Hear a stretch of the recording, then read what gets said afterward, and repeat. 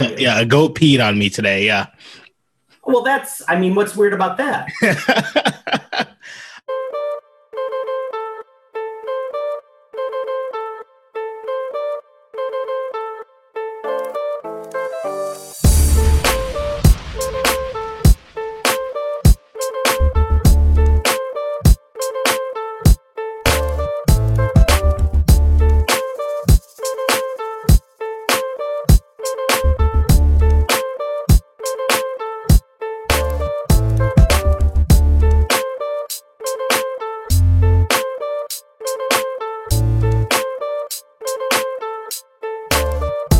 Welcome everybody in the box with Walt and Thomas. We're coming to you a little late, but better late than never. As Thomas got microchip this week, got his final microchip in. I did. My cell service has been spectacular. I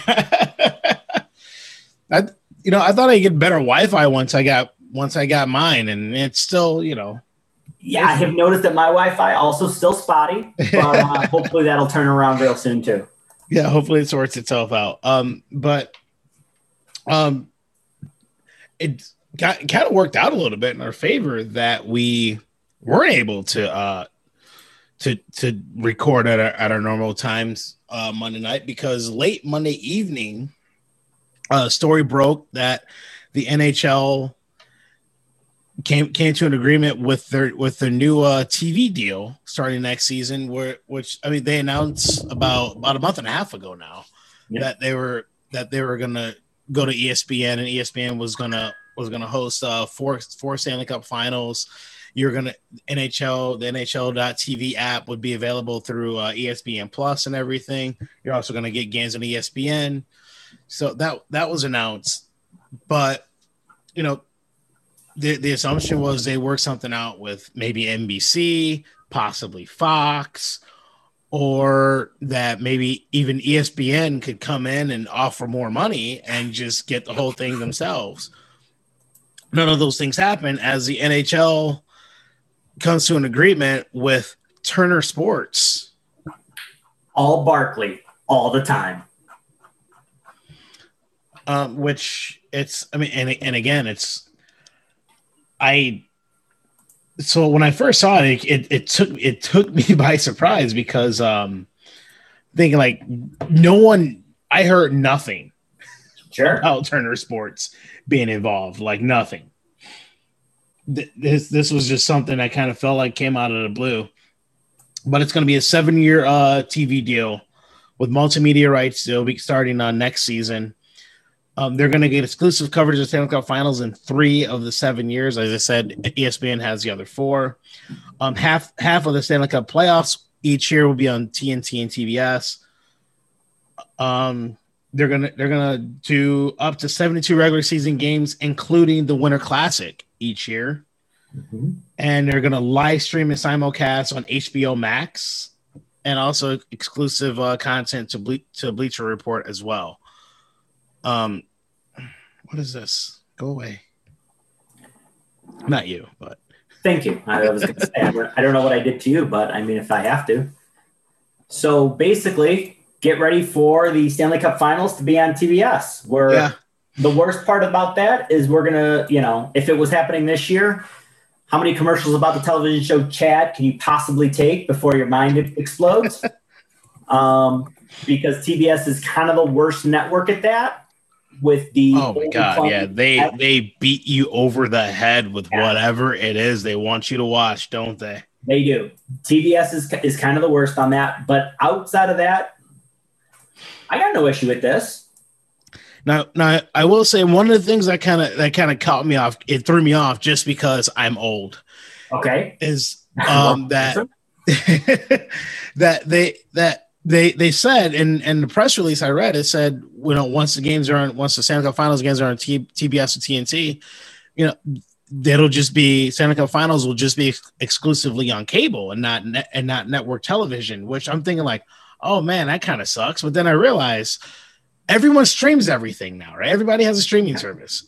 So it's not even about cable, or like if you have a streaming package, you have TBS or TNT. Yeah. So that's not even a huge deal. But like I said, I'm old. So, No, yeah. That was my first thought. It's a fair thought. Was every game. Well, because I know back in the pre-NBC days, it was a split between, was it Fox and ESPN? Because not every Stanley Cup final game was on. Like it would be famous for 1, 4, like 1, 4, and 7 would be on cable, or maybe it was just a clinching game. Do you remember? Do you know what I'm talking about? Yeah, I remember. I don't remember this was every year, but I remember there was a few years where it was games 1 and 2, and then 1 and 3.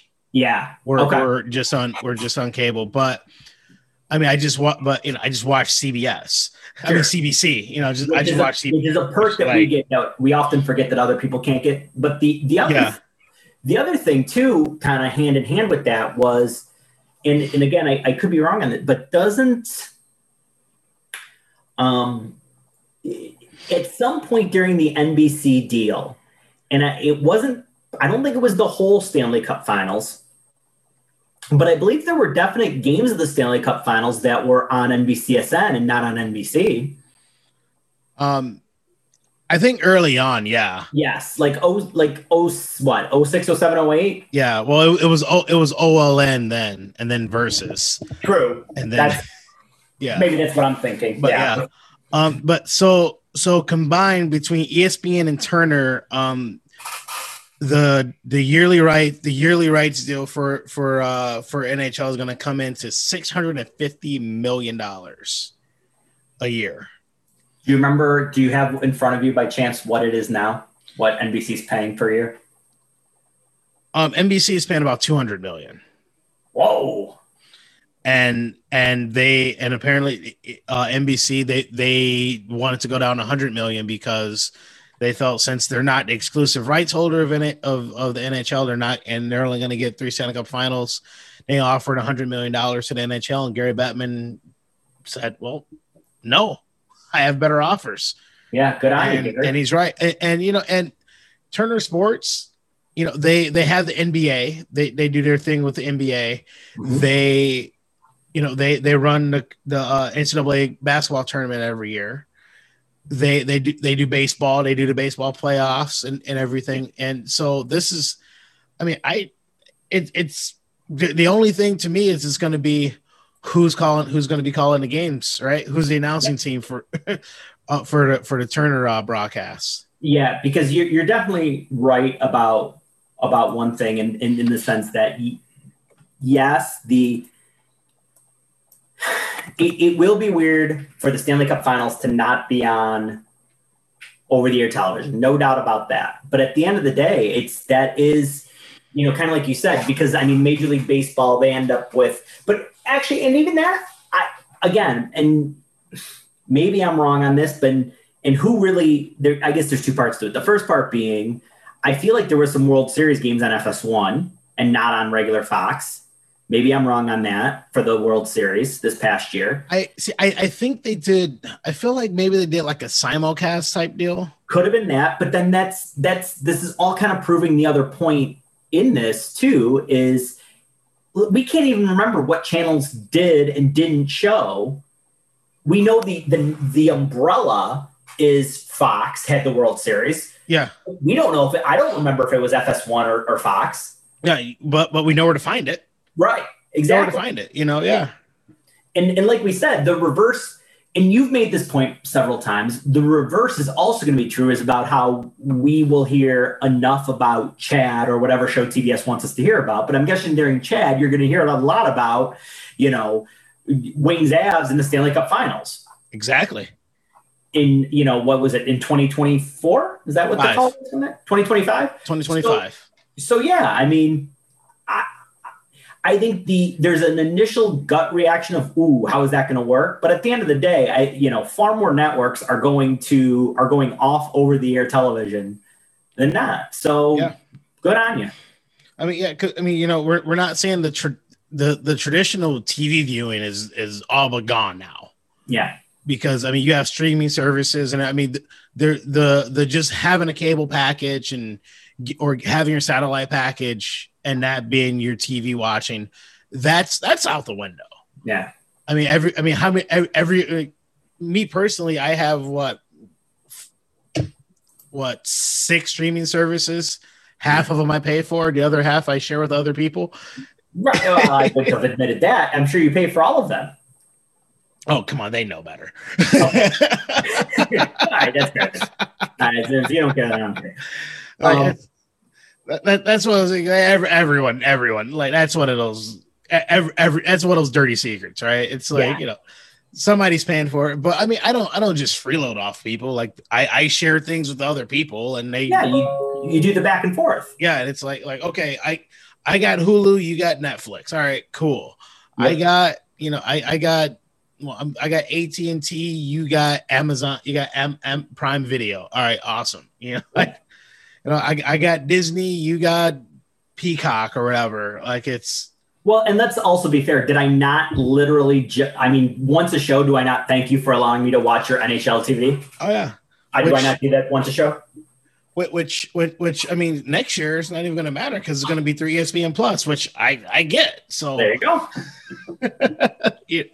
And honestly, I haven't watched ESPN Plus in 4 or 5 months. Yeah, I don't. But because there's nothing I wanted to. There's nothing like, I mean, they're streaming NHL games on ESPN Plus, but since I have the NHL app, like, those games are available on there. Sure. Well, starting next year, I have every reason to watch ESPN Plus every night. And between, I mean, I go with those two right there, even with ESPN Plus and HBO Max. Yeah. Does that not damn near cover? I feel like the majority of Americans probably have either ESPN Plus or HBO Max, and then you're going to add in all the over the network and channel stuff. The NHL should be very well represented. It's not going to have, what it's going to lose with potentially, no Stanley Cup Finals on over the air television. It's going to pick up with ESPN is far more likely now. It is, I mean, Sunday Night Football might, or what do they have? Monday Night Football is now going to have an advertisement for, Tuesday Night Hockey, which could be a good thing. Yeah. Should be a good thing. And as we've talked about with the over commercialization that TBS does for their shows, and now they're going to hopefully give that same treatment to the NHL, and that can only be good for them as well. Yeah. So, I mean, I'm like I said, the main thing I'm interested in seeing for both ESPN and the Turner is, who are your announcing teams? Yeah. That's kind of what I'm. Do you not expect a full poaching from NBC? Because now what is NBC going to do with all those guys? Yeah, I know. Yeah. Does NBC have a need for Pierre Maguire and Eddie Olczyk? Well, they never had a need for Pierre Maguire. Okay. All right. I kind of set myself up for that. I knew where it was coming, and I still let it happen, and that's my own fault. Yeah. You toss that one right over the plate, man. Yeah, I know. And to your credit, you didn't miss, and you took it 450 over the wall, but. Yeah, I mean, at the end of the day, I still feel like the right decision. A lot of the guys are going to be poached, and the guys that weren't what'll equally happen. Because remember, even before Doc was calling games for Fox, and then when the NHL lost Fox, Doc was on NBC. Yeah. Go watch old Red Wing videos of playoff games. He's calling games in the 97 Cup Finals, or if not the Cup Finals, at least the playoffs, and with the glow puck and all that shit. So, they'll poach the guys from NBC that want to go. And if not, then you might see like a Kenny Alberts type situation with guys, maybe will they go to Ken Daniels and say, hey, Ken Daniels, do you want to work for ESPN? Hey, St. Louis Blues play-by-play guy. Do you want to do the national broadcast for ESPN? That kind of thing, where you'll lose because John Forsland was Carolina's guy. Well, he got invited to the bubble, and now he's going to be Seattle's guy. But that's how a lot of these guys are. Kenny Alberts, I think, is actually the radio guy for the Rangers. So you're going to see a lot of that. But I'm going to assume that they're going to get good quality people. Yeah, I mean, well, we even saw that Ken Daniels calling playoff games for NBC. Yeah, that was a bonus. You know, that was like fantastic. But it like I remember the game when I turned on the game and I heard I like thought I like was losing my mind. I know. I was like, man, this guy sounds a lot like Ken Daniels. Man, who's this guy that sounds like Ken Daniels? Oh, it's Ken Daniels. All right, that makes sense. Yes, I'm glad that Ken Daniels still sounds like Ken Daniels. No, you're exactly right. It's surprising when you first heard it, but it was pretty great because I think it was the first year the Wings were out. Yeah, yeah, because you know, when you turn on a game, it's, you know, you're not expecting to hear, right? You know, the guy who calls your team's games, your home play-by-play guy. You know, you're not, that's not what you're expecting to hear in a national broadcast. But I mean, I thought it was pretty cool that he did it. And well, I mean, Ken Daniels is awesome, and I've met him in real life and talked to him, and he's a wonderful human being. And you know, as much as I would hate to lose him here, if he parlays it into a national job with ESPN or Turner, hey, good on you. Yeah, you can't hate somebody for moving on up. Although hopefully he's gotten to an age where he doesn't want to do that, because even as I said, you know, good on you for doing it. I still don't want to lose him. But I mean, you're exactly right. But again, it could. Remember, though, I mean, for the longest time, you know, Doc was doing the Devils. He was doing the Devils, yeah. Yeah, along with, you know, taking the national broadcasts when they would come up. So it's not a guarantee that you'll lose your guy if that were to happen. So, again, you're right. It'll be interesting to see where it ends up, but it doesn't – it could be somebody – that's doing a normal team broadcast, and then somebody who then jumps in on or picks up the extra national games when his team isn't playing, or even if they are playing, he goes and does the national games. Yeah. So I mean, so it's going to be interesting to see what's going to happen going forward. The NHL just really, I mean, you know, $650 million for the TV deal. I mean, total with everything. So.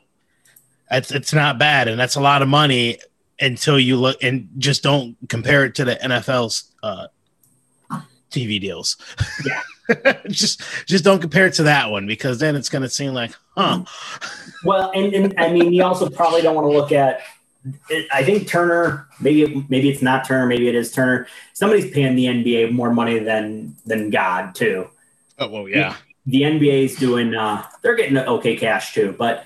Listen, for the NHL though, and you know, a raise like that, no question, is obviously a really good thing for the league. Without doubt.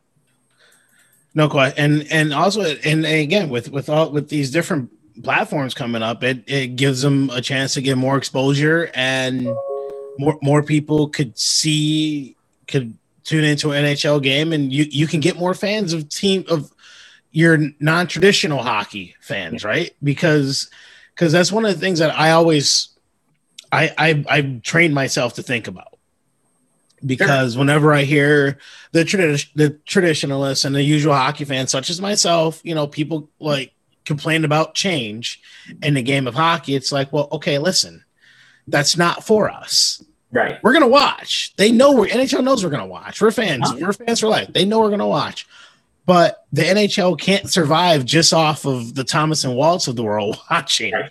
Exactly. You know, they need to get they need the casual fan. They not the, you know, it's not necessarily the person who's going to sit down and watch every single game every single night, but you want to get that person who, oh, okay, I'll tune in and watch the St. Louis Blues and Minnesota Wild tonight. You know, I'm not doing anything else. This could be interesting.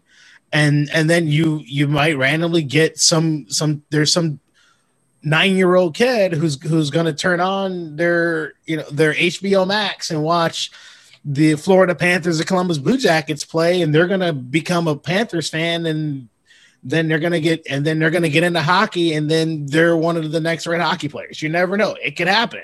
I mean, it's kind of what happened with Popeye Jones and Joe Sakic and all those things. I mean, that's how Popeye Jones is the father of Seth Jones, and that's how Seth Jones kind of got into it. So, I mean, it really is a really good example. Well, Auston Matthews' dad got into hockey because Wayne Gretzky went to the Kings. I mean, then there's like evidence. I mean, like data that shows number of hockey players in California before that Gretzky trade versus number of hockey players after. I mean, it's not by Wayne Gretzky made California an interesting place for hockey. There's literally no doubt about it. And so I mean, that's and also now you're kind of hoping that with this you get more exposure of the Connor McDavids and the Auston Matthews. Now these guys should be household names. I mean, Connor McDavid is possibly one of the greatest hockey players ever played the game, and he's still got a lot of runway to go. Yep. And Auston Matthews is arguably for sure in the top 5 of best players in the game right now. And he's got a ton of runway to go in his career, and he's just gonna add on. And as he scored another goal tonight because he just puts the puck in the net. Yeah, he's quickly turning into maybe it'll be interesting to see where his goal numbers end up in his career. Is he kind of taking over Ovechkin as the best pure goal scorer in the game right now? I don't know. I mean, it's close, man. I mean, because the goals. He has 34 goals this season. I mean, I almost don't. Part of it is I don't want to give it to him, but there's a little bit of that going on right now. Is I just don't want to say yes to that. But at the end of the day, I mean, it's probably yes. Yes, 35 goals in 45 games. Like that's kind of ridiculous. Yeah, like that's insane. Mm-hmm. When you really look at it, like that's absolutely insane. Like, dude, what are you doing? The one thing that we do, I guess, caveat if that's too strong of a word but it'll be all against the Canadian teams. That's where I don't want to take anything away from them. I get that, but there's still NHL teams. Yes, there's still NHL. So he's not going out there against the Stockton Heat and the Grand Rapids Griffins and the Moose Jaw Warriors. He's out there playing against these are still NHL teams. I mean, and we can debate how much of an NHL team the Vancouver Canucks and Ottawa Senators were at the beginning of the year, but they were.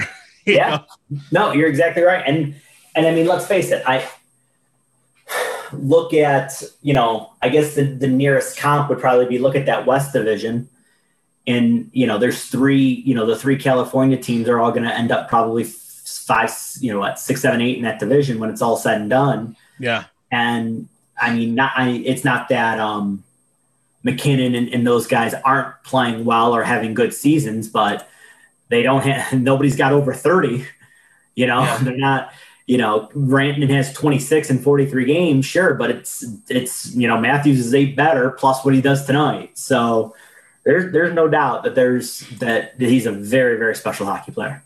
And then the other player in that division, Connor McDavid, he has 81 points. It's just like what? Yeah, like 81 points in 46 games.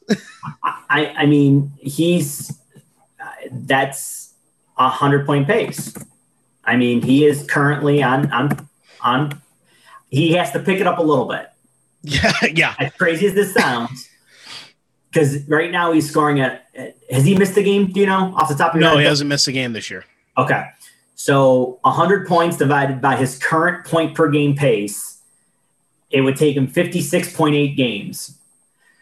So basically he needs to continue on at about a 1.7, let's say 1.8 point per game pace, the final 10. He needs to get there. 19. Well, hang on. Games. Let me see how many more times at the Oilers play the Flames, because he loves to play the Flames. Sure does. he loves beating up on the Flames. So he might hit it if they get the Flames at least 2 or 3 more times. Yeah, that would. By all means, I'm rooting for him. Again, talk about things you're rooting for. Go get it. And also just so last season in 64 games, Connor McDavid had 97 points in 64 games last year. Yeah, so there's no question he's on his pace to have a much better season. Like, I mean, it's I don't know if I can really say a much better season because that implies that this one isn't good, and that's a ridiculous thing to say too. But yeah. But I mean, even with that, this stat here is the most eye popping. So Oilers scoring chances at 515 this season. When McDavid is on the ice, they're a plus 88. Okay. When he's not on the ice, minus 183. Wait a minute. Okay. I'll give you a moment. Right, because you said it, scoring chances. I'm thinking you said goals, and I'm no. Wait a minute, they don't have 183 goals on the year as a team, so that can't be scoring chances. So when he's on the ice, they're plus 188 scoring chances. When he's not on the ice, plus 88, and then they're minus 183. Like, as shocking as that is, it also makes you go, well, duh. So the Oilers they get the Flames 2 more times this season, and then they get they're playing the Jets tonight, and he scores against the Jets too. So, and then they get 1, 2, 3. They get 4, 5 against Canucks. Well, I mean, seriously, outside of that 1-3 game stretch against Toronto, is there really times where he doesn't score? No, that's why he's gonna I feel like he's gonna hit 100. Yeah, I mean, if I was a betting man, because I would probably take the yes on that. I would probably feel pretty comfortable taking the yes on that. And 2 against Montreal in there too. So I mean, but. Yeah, I mean, because I don't know how you couldn't feel good about the over on that situation with what he's doing. Yeah, it's borderline obnoxious how good he is. Let's not go that far. I said borderline. Okay, yeah, you did say borderline. Okay, you left the caveat in there. We're okay then. Yeah, and also, so just another thing about McDavid here, and then we'll move on from McDavid, because you could do a whole show on. Just we could. Wonder that it's so he's on pace for 98.6 points this year. So if he hits 99, even if he hits 100, let's just say he hits 99. We'll say hit 99, right? Sure. That would give him more points in a 56 game season than 5 of the past 20 Art Ross winners. Jesus Christ. And if he finished with 99, he would finish 1 point back of the 2017 winner of the Art Ross Trophy, which was Connor McDavid. I mean, and the whole divisions thing, whatever, dude, that. Okay, yeah, whatever. That's still, it's crazy. It is. Again, he's not. This isn't they're playing. It's not like minors or even college hockey or even juniors, where you have some teams where they're just terrible and they're going to be bad and they have no good players. Like these, everyone on all these teams, they're all NHL players because they're in NHL. Yep. That's. No, you're right on it, and it's very fair. There's no doubt about it. And again, I shouldn't, if anything, I regret, I don't want to say taking the shot at Matthews, because it wasn't really meant to be a shot, but that's really what it is that it's almost, I shouldn't have mentioned, because they're still NHL teams. There are good, there are good NHL teams and there are bad NHL teams. Yes. Duh. I mean, that's not really that, shocking of a statement. And at the end of the day, Edmonton's had to play Toronto and they're doing it. Edmonton's had to play Winnipeg, who I think is a very good team, and he's doing it. For every game that Pittsburgh has to play against Boston or Washington, well, guess what? They also get to play the Devils and the Sabres. Yeah. So, you want to say, well, Connor's doing it against a lesser division or a division that isn't as good. Okay, you can, if you really want to make that argument, fine, go ahead and make that argument. But at the end of the day, it really doesn't hold a lot of water because, there's bad teams in every division. Yeah. And also, like, I kind of feel like even if he was playing against, for the Oilers, if they were playing against the rest of the NHL, well, here's the thing. The Flames and Canucks would still be in their division in normal year. Yep. They would be seeing the Coyotes and they would be seeing the California teams. Yep. I don't think that division that's not a much better. I don't think that division is better than this North. He would have had 2 against Detroit. Any reason to think he's not scoring 6 in those games combined? It depends on what point of the season. Combined or by themselves. Yeah, I mean, that's one of those things where it's like you can't stop them. You can only hope to contain them, right? He is one of the rare players, though. That's the absolute truth. Yeah, it's I just remember the old one with Adrian Peterson when he was just dominating in his prime, where the Lions considered they had a successful game against the Vikings with Adrian Peterson if they held him under 100 yards and only 1 touchdown. Yeah, he was he was pretty good at the football. Like all right, we kept him under 110 and he only got 1 touchdown. It was a good game for us today. Yeah. And well, to be fair, hell, a lot of teams felt that way about AP. Well, yeah. And to I'm all for bagging on the Lions at every chance we get. But at the end of the day, there were a lot of teams that felt that way about containing Adrian Peterson. Yeah, no, I wasn't taking a shot at the Lions, but it's just, it was just something that just popped in my head, just thinking, it's the local angle, basically. Normally, I'm all for it, though. I'm not against taking shots at the Lions. They're very shot against kind of worthy of it. Yeah. This is our year, though. Random aside, just because you mentioned it, just the random aside is I'd be lying if I didn't say that so far this leadership group has looked good. Yeah, I'm too jaded to celebrate just yet. I don't blame you. I'm not mad at you for that take. I understand it, and normally I'm right there with you. But if I'm being honest with you, then I want to see where they go next. That's all I'm saying. Yeah. I'm not planning the parade. No. I'm not. If you want to say that that's drinking the Kool-Aid, fine. But at the end of the day, I just want to see where these guys are taking them. That's all. Well, come on. We know the parade's going down Woodward. Come on. Oh, yeah. That's right. Parade down Woodward. Off the planet. We know where it's going. That's good.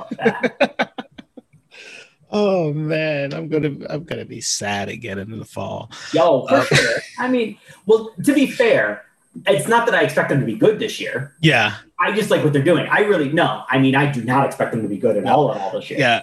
I just give me watchable football games. I just want watchable. Yeah. I want watchable. I don't want to watch. I don't want games where it's like, okay, it's the second quarter and I'm like, I don't even want to watch football anymore. Yeah. I just Lions, like they've depressed me to the point to where I don't want to watch football the rest of the day. I get that. I really do get that. 100% get that. Like there's a better game on. Yeah, but I just don't. I'll do something else. I'll go play outside with my kids or I don't know. Like I just want to go outside and play. I don't really care. Okay, fine. The Lions are going to make me be a better father today. Thanks. Listen, I'm sure you're not the only one, and I'm sure they've made a lot of guys be better fathers. Oh yeah. Well, so I just want to stick in the north here. The Winnipeg Jets, they are in a slump right now.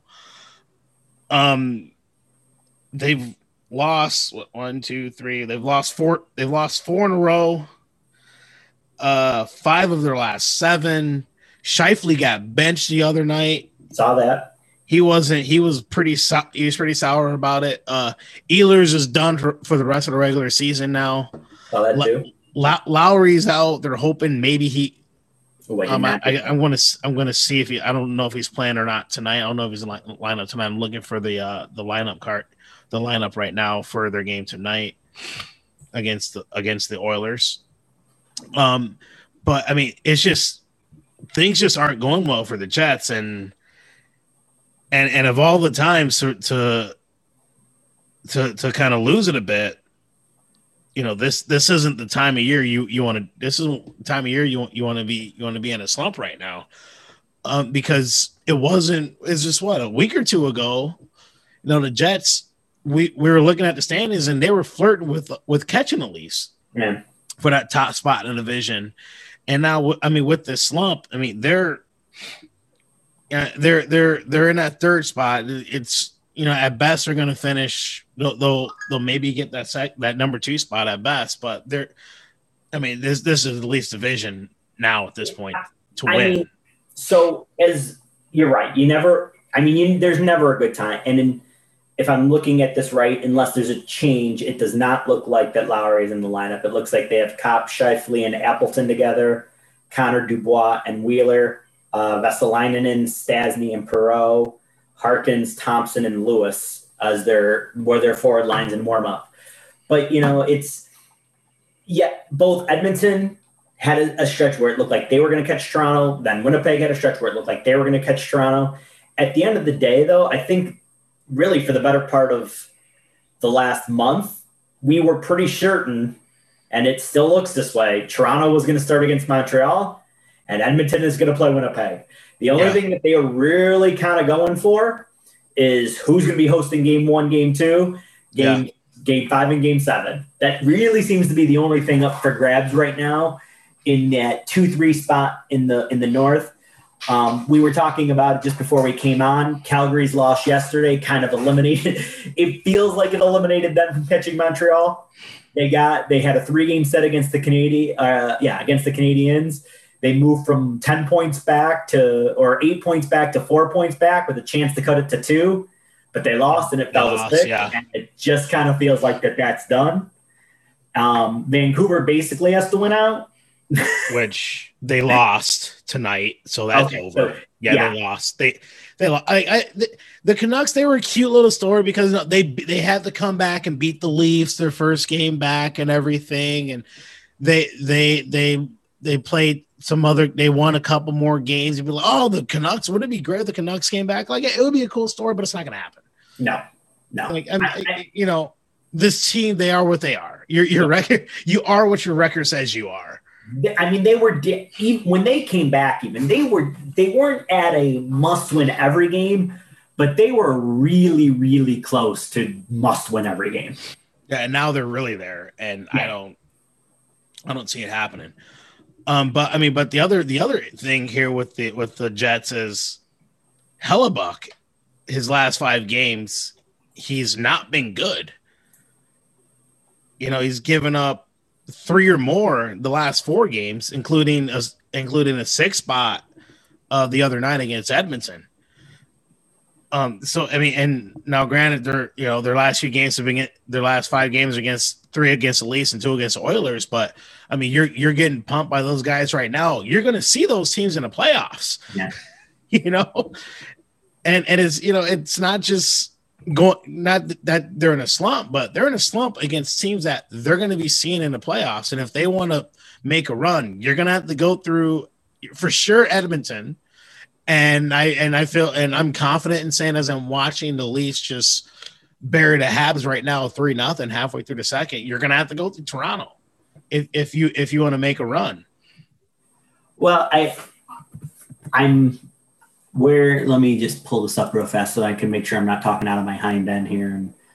Because, we do try to be as accurate as possible. And has he basically played every game but one of their last 6? He's played in 39 of the team's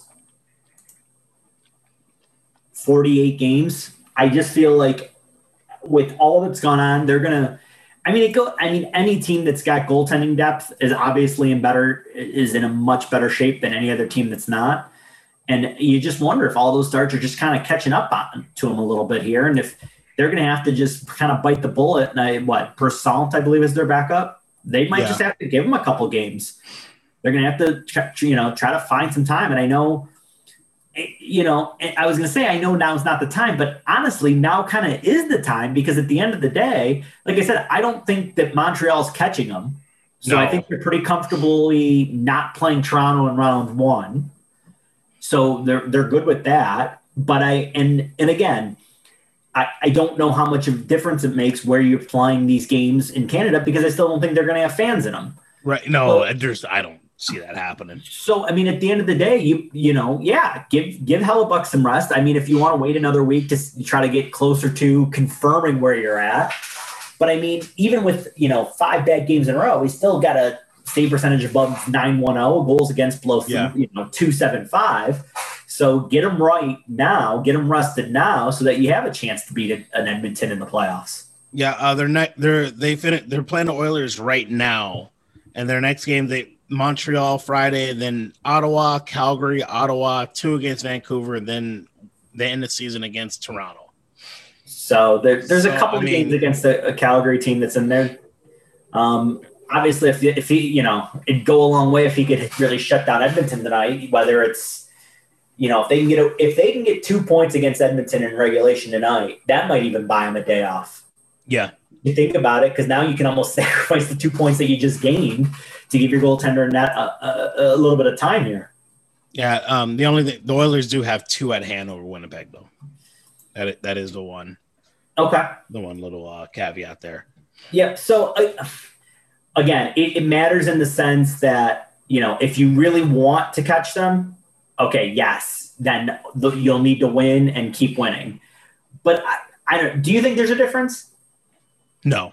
Do you think there's whether Edmonton's 2 or 3 and Winnipeg's 2 or 3? The seeding in the North Division isn't going to. I mean, the 2-3 doesn't matter. Yeah, as long as they should really, honestly, in my opinion, Winnipeg should be watching Montreal more than watching Edmonton. Yeah, you don't want to fall out of that 3 spot. Right, that should be their bigger concern. Is they want to make sure that they don't fall out of the 3 spot. Yeah. Well, speaking of teams falling out of 3 spot, the Islanders all of a sudden 1 point up on the Bruins, and the Bruins are at 62, Islanders at 63. Bruins have a game at hand in the Mass Mutual East, where it looked like for weeks it looked like it was Washington and the Islanders. They were battling for that number 1 spot, and the Islanders, they've hit a bit of a rough patch, and really, since Lee got hurt, they just haven't been able to really string anything together. They lose 1-0 to the Capitals last night. The other problem that they've run into, not only has as the Capitals, they had a 3-game set against the Capitals and they lost all 3. And I believe didn't they score like 5 goals total in the 3 games? Scored 3 goals. Okay. Because they got the bookend back-to-back 1-0 shootout loss. Then they lost 6-3 and then 1-0 loss in regulation last night. Yeah, they So yeah. It's not only the loss of Lee that's really hurt this team, is I don't think that they've gotten really what they've hoped. Like, as I take a look, Zajac with a goal and an assist in 9 games. Yeah. That's not really much of the help. And I can't even Palmieri's the exact same. 1 goal, 1 assist. And I know that they were hoping, okay, well, that's going to be our fix for the loss of Anders Lee. Is one of these 2 guys should be able to, you hope to fill in, and it just isn't working out that way for them. And I think that's what they desperately need is if they can get, or I think that's what the hope's got to be, is because they're still defending, they're still keeping the puck out of their net. I know you just said a 6 spot, but when you 6 spot, but yeah, So that with a 2 1-goal games and 8 goals per games is okay. Yeah, their last 7 games, and here's the issue. And their last 7 games they scored 11 goals in their last 7 games. 6 of those came in 1 game against the Rangers, where they won 6-1. It's like the Tigers bats. Yeah, Tiger spats. And they've been shut out 3 times in that span. And I think, what did I hear during, because I was flipping between them and the Wings game, is that Barzal's gone, I want to say 13 without a goal, which obviously isn't going to help because and I know he might be more of a setup man anyway, but he's still one of the most dangerous players on that team. So I still need him to score. Exactly. Still going to go ahead and need him to put the puck in that. In order for, come on, Barzal, you got to score goals in order for Thomas to trust you, man. Well, they've already re-lost any hope of trust any trust that they were building. They've already lost it again. It's gone. Yep. But I mean, they it's funny. Most games against the Islanders, Barry Trotz had the exact same lineup card, whereas Lee, Barzal, and Eberle, the B line was second with Bailey, Beauvillier, and then Brock Nelson, and the fourth line of Martin Cizikas and Clutterbuck, and the third line had Pajot at center and wingers. I mean, it was basically sometimes it was Wahlstrom. Wahlstrom played there. Who are this? Leo Karmarov, Michael DeCall, Kiefer Bellows, all those guys have played basically on his wings. And now, I mean, the last game, that was not. They started to mix them up. They got Bailey up with Barzal. Zajac and Palmieri were playing with Nelson. Beauvillier and Pajot were together. So Barry Trotz has gone to try to do what a good coach is going to do and mix up his lines, but it hasn't paid off yet for him. Yeah, and you again. I mean, the Boston Bruins. I feel like the Boston Bruins were going to be at that 4th seed, right? That's just how it felt. It sure did. And now they turn it around, and and a player that the Islanders looked at adding, Taylor Hall, he's paying dividends for the Boston Bruins right now. As all of a sudden, the Boston Bruins, they're rolling. They're rolling as they've won. Jeez, what? Count them up. Keep accidentally hitting buttons. I had standings. Here we go. They have won. They're 7-3. They've won. Well, this says they've won 1 straight, but they're 7-3 in their last 10. Yeah. So, yeah, they're with wins over the Islanders, the Capitals, and the Penguins, and the Sabres. Well, listen, they didn't have a choice. They had to get hot because if they were 5-5, they'd be tied with the Rangers right now. Yeah. Yes, I know they have 2 games in hand, but if they were 5-5 in their last 10 instead of 7-3, we're sitting at 2 teams with 62 points there. Yeah. So there was a little bit of guys, we need to get hot because we're being caught right now. Yeah. and it just feels like the Rangers, they're just going to run out of time. Yeah. I mean, you almost feel like that if this was an 82 game season, the Rangers, it's like, they can get there. But I mean, they, with only a handful of games left, they only have 6 games left this season. I mean, and the math isn't on their side. I mean, but they're 5th in the NHL in goal differential at a +35. The Rangers are. I know. I mean, that's like, that's just. Don't they have 2 8-goal victories over the Flyers? Yeah, probably. Let's see. I'm looking. They have the 9-0 win, so that's at least 1. I think they have another. And they put up 8 on. They beat the Penguins 8-4 one night. All right, so there's plus 13 in 2 games. But 6 on. They put 6 up on the Devils twice. How many did the Devils score? 4 total. So they put up 12 on the Devils. 12-4, yeah. So in 3 games, we just covered 8, 12, 21. Not 9 and 8 against the Flyers. So in basically 5 games, we've covered 25 of the 35 goals that they're plus. Okay, and they put up 6 against the Bruins once this year. With the Bruins and 5 against the Islanders earlier in the season. So they've had some blowouts, but hey, you got to be a good team to blow teams out, right? Yeah, and Montreal just got on the board. I don't think it matters. It doesn't matter. It just doesn't matter. That's how Thomas feels about that. But no, I mean, that's I actually, if I had to pick, I think I might pull for Montreal in a series over Toronto. But I just don't think they're going to get to a point where that gets close enough for that to happen. Although, Toronto in the playoffs, that's a tough bet. It's a tough thing to feel good about, isn't it? Yeah, recent history, right? Yeah. I mean, last year, they technically did not make the playoffs last year. They not got in playing round.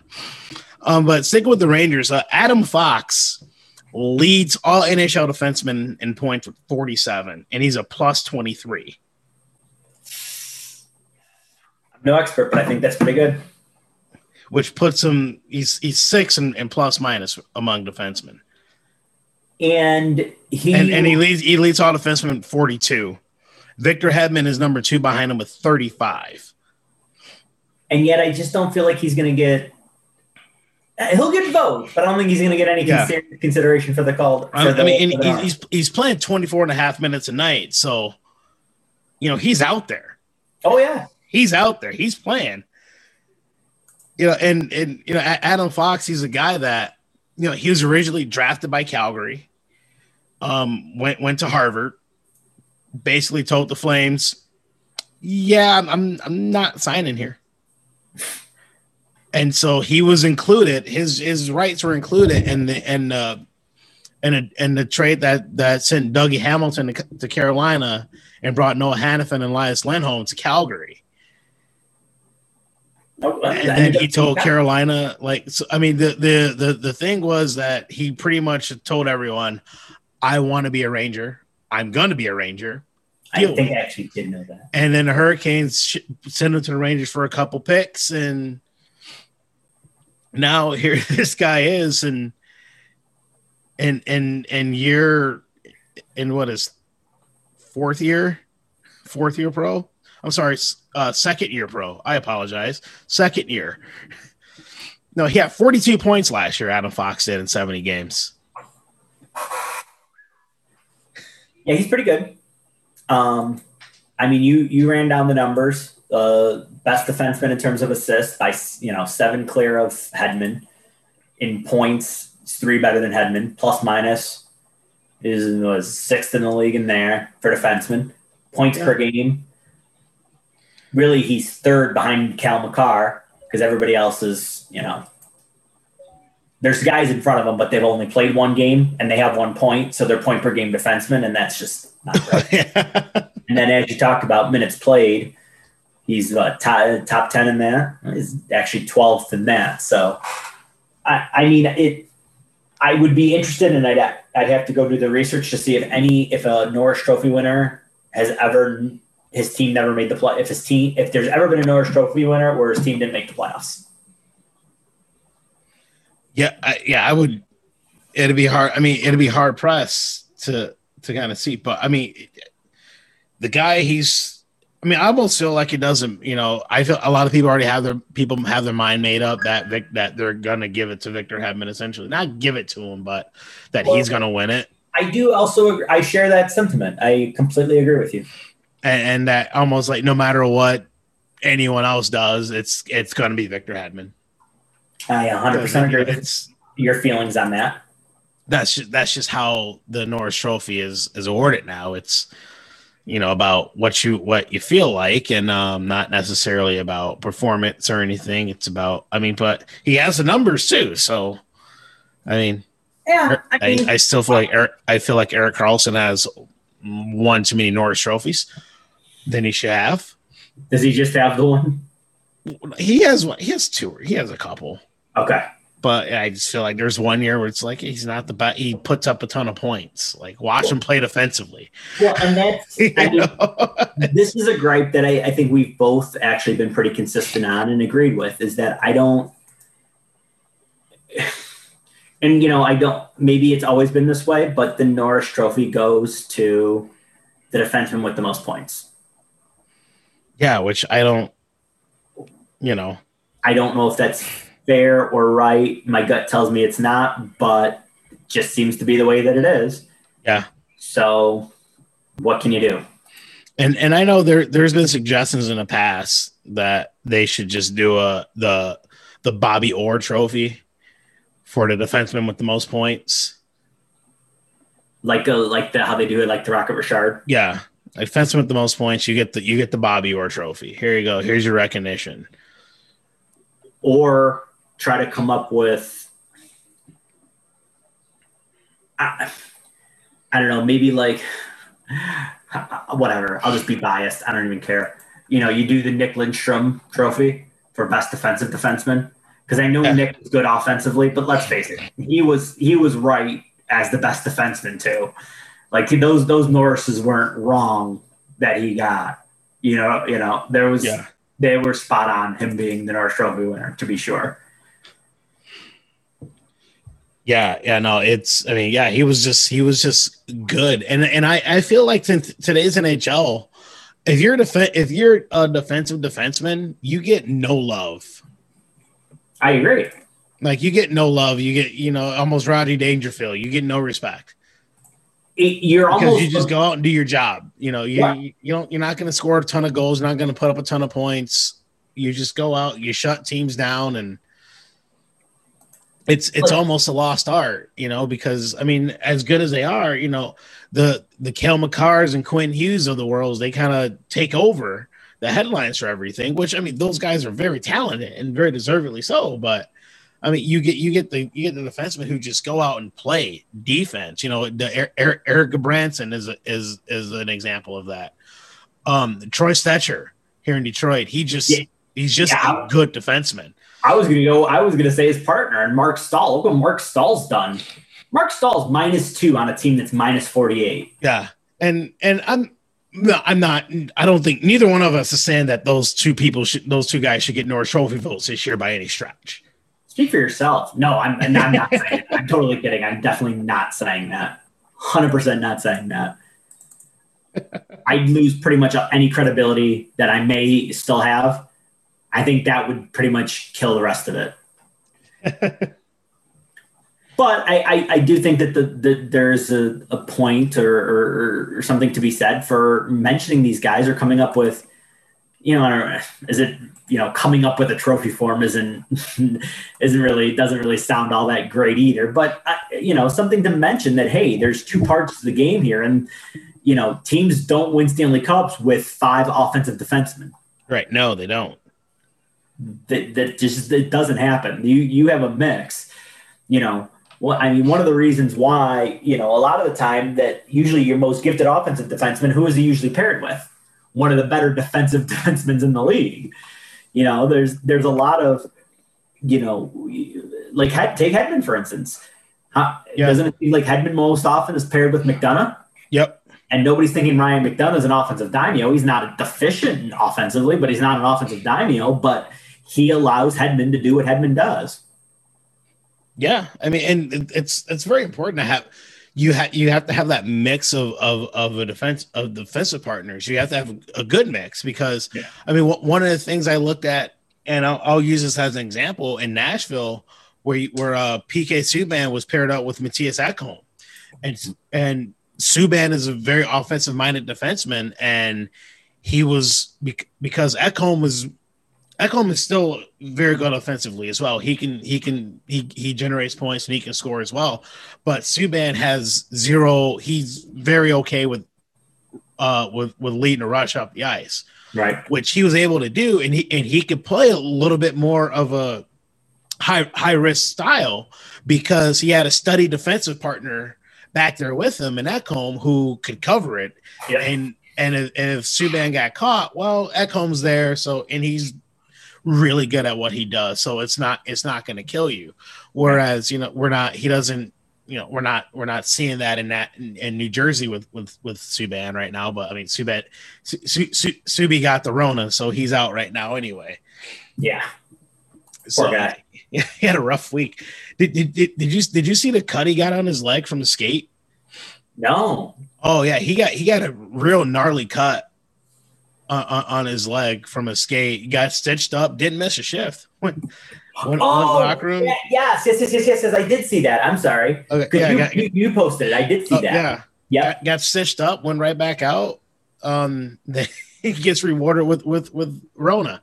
Because I believe the actual caption was "didn't miss a shift," right? Yeah. I believe either you captioned it that, or he said that he didn't miss a shift, or something about that. But yeah, I do remember hearing that now.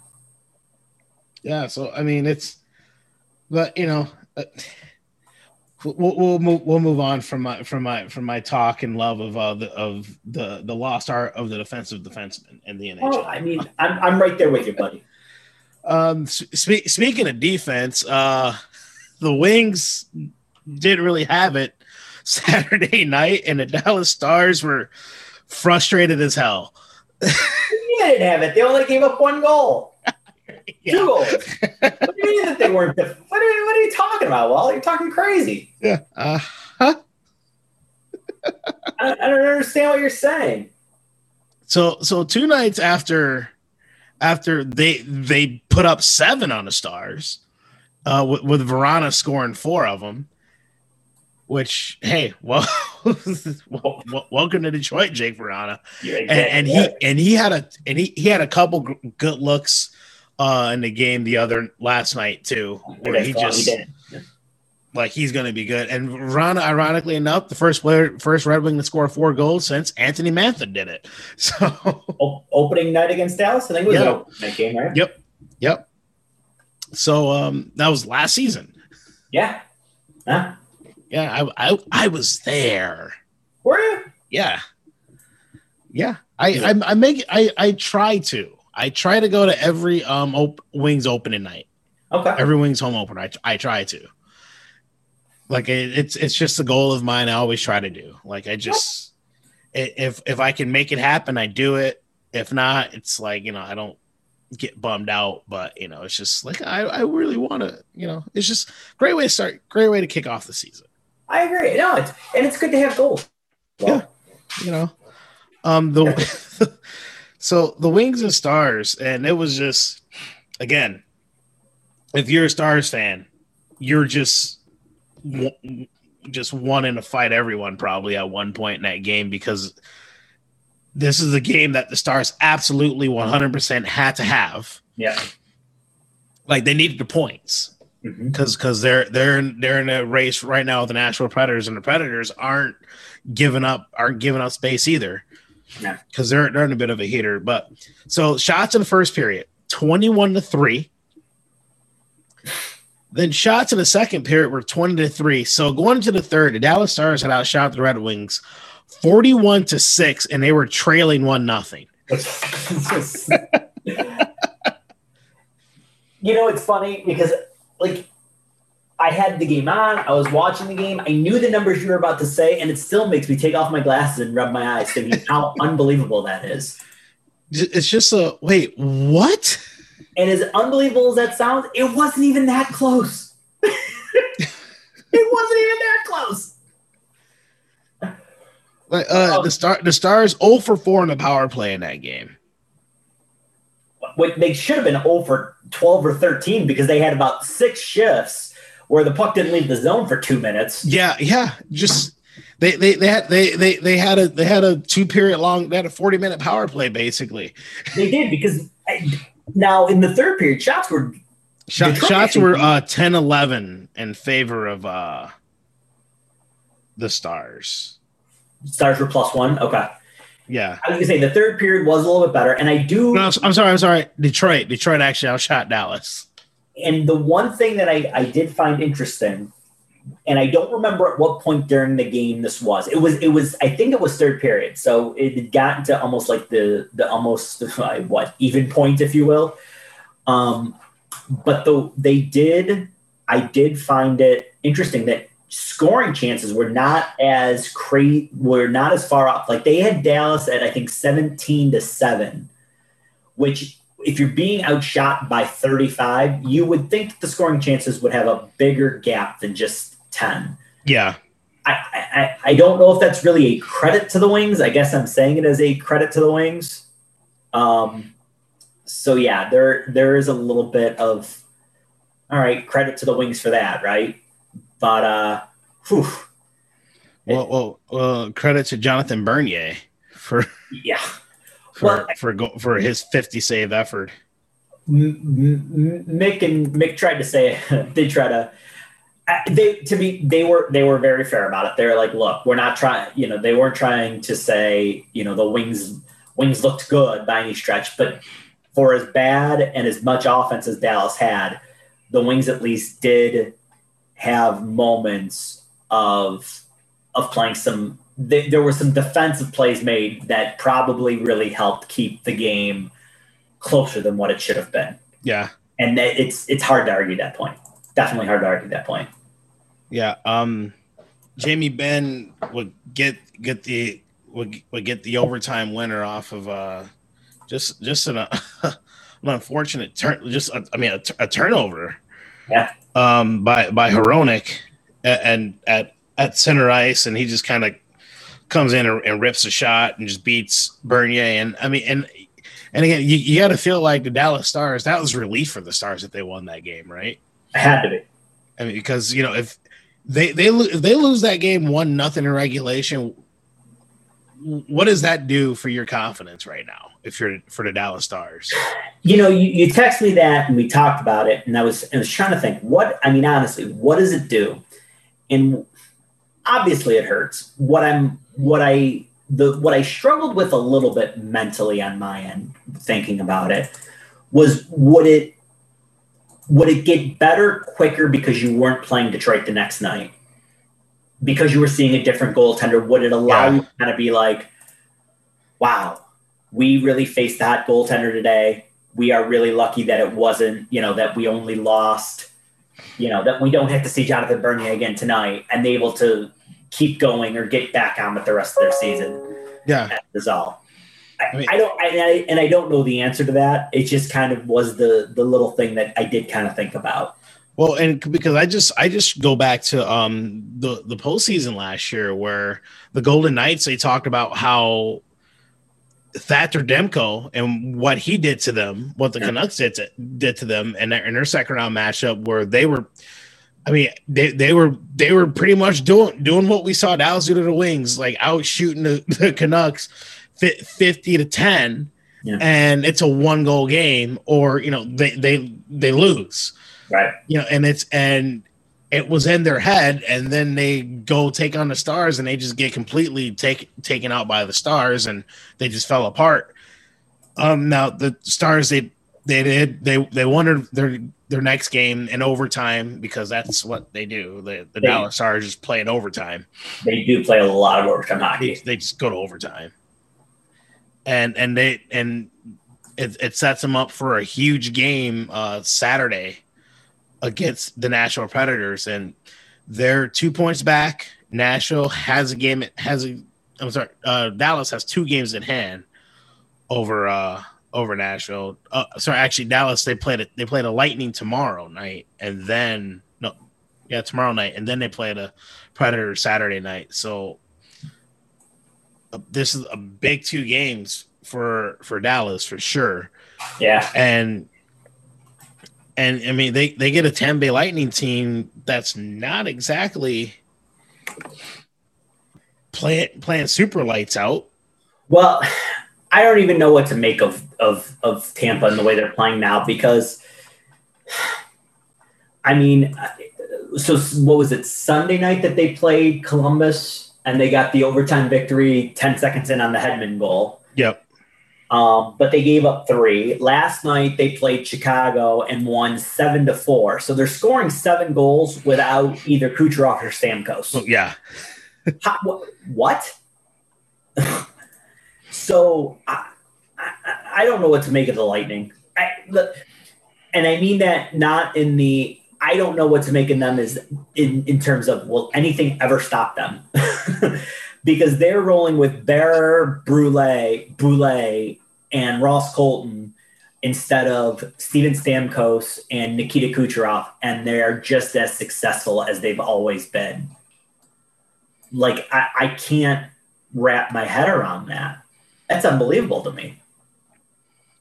Yeah, they're not struggling. I mean, I'm sure they're really missing Jan Ruda right now.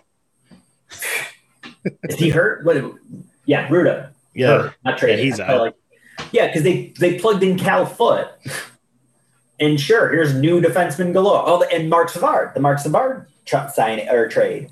Dennis Savard. Who's Mark Savard? He used to play for the Bruins. Is that the guy that got concussed? Yes. Okay. Yeah, name your Savard, right? Just pick a Savard. Name the Savard. That's what I did there. But I hate it when I both simultaneously hate when I do that and love when I do that. I don't know why I get a kick out of myself when I'm like, name that Savard. But yeah, I mean, they are quite the juggernaut. At the end of the day, they are quite the juggernaut. And their goalie is still Andrei Vasilevsky. So, although they would be a team that, also speaking the truth, I don't know if Carolina or Florida will beat them, but I'm sure they would love to get up to the one spot and play Nashville or Dallas. Yeah, I mean, well, I want them to stay where they're at 2 or 3 and take on Florida. So I want Carolina to win a division so we get Tampa and Florida playoff matchup. Just because I think that would be fun. I don't disagree. I'm very interested to see what Tampa's playoff lineup's going to be. Where will their health be when it gets to the playoffs? And is it no disrespect to Bear Brule and Ross Colton, but if they get those are the guys filling in for Stamkos and Kucherov, Bear Brule and Colton and Ross Colton. Yeah. If either one of those turns into Nikita Kucherov or Steven Stamkos, I'm really thinking the Lightning are in good shape. But if they have to go win a playoff series with those two guys, I would feel real good about being the opposition. Yeah. Well, I mean, for the Carolina, Florida, and Tampa all clinched their playoff spots, along with Vegas, Colorado, and Minnesota officially punching their tickets. So we have 6 teams are in, and we'll get more here. I mean, I feel like if Toronto hangs on and wins tonight, they'll clinch the playoff spot. The really funny thing is that that's 3 in one division, 3 in another division, and then the other 2 divisions have no one yet. Yeah. Which it's because if anybody in the East were to lose out and the Rangers were to win out, the Rangers take your spot. So that's why the number 1 seed in the East hasn't done it. And I guess, let's see, if Toronto gets 2 points tonight and gets to 67, with Montreal being at 51 still, with Calgary has 45. So, but Montreal would have 48 games played and 51 points. So they'd only be able to have how many games left? They'd have 8 left to get 16 points. Yeah, I think you're right. I think Toronto clinches with a regulation win, I think. Yeah, so.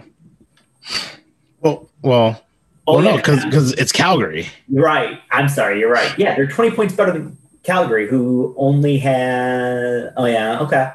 Yeah, they're at 40. Yeah, Calgary has 8 games left. Which means they max out at 16. So how could the Leafs not make the playoffs?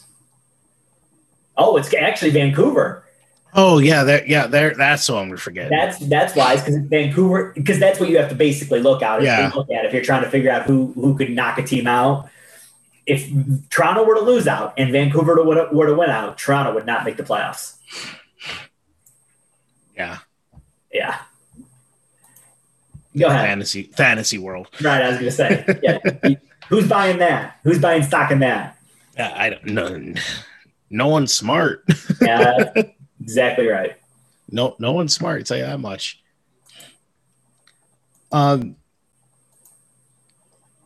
Yeah, I had a thought and it left. All the time.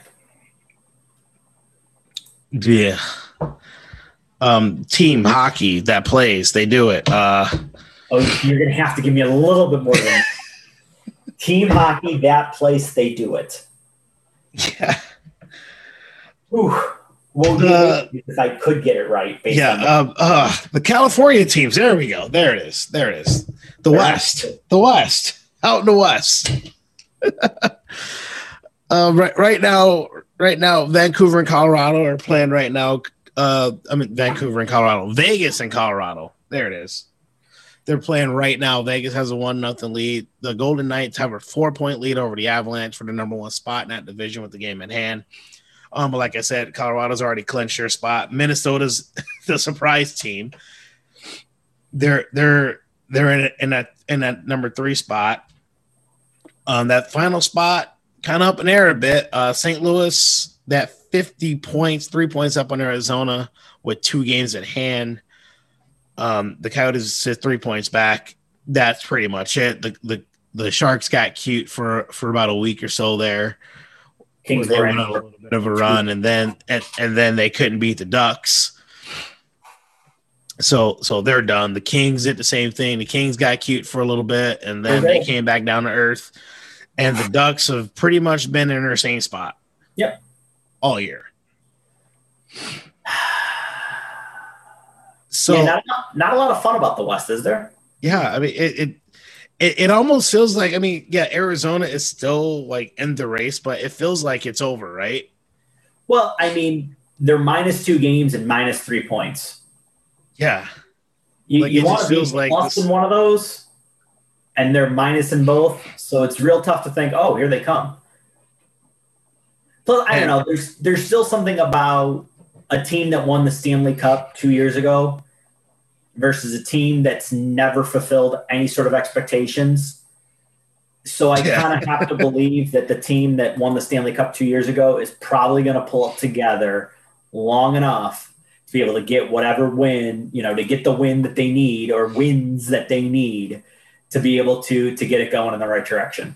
Yeah, and the Coyotes' remaining schedule, 2 against Vegas, 2 against LA, and 2 against San Jose. Well, they could get some points there. There are some points to be gotten there. Potentially. I mean, they did just lose last night 6-4 to the Sharks. Monday night lost 6-4 to the Sharks. That's a very bad 2 points. They really would have liked to have gotten those points. And then the Blues, they have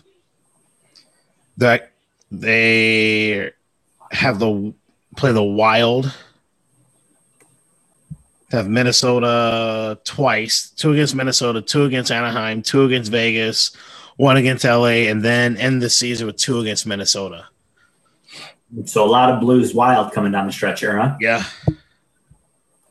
Although I was listening to their game for a little bit, it sounded like the Blues didn't even deserve to be in it. And then all of a sudden I look up and they won. Not really sure how that happened.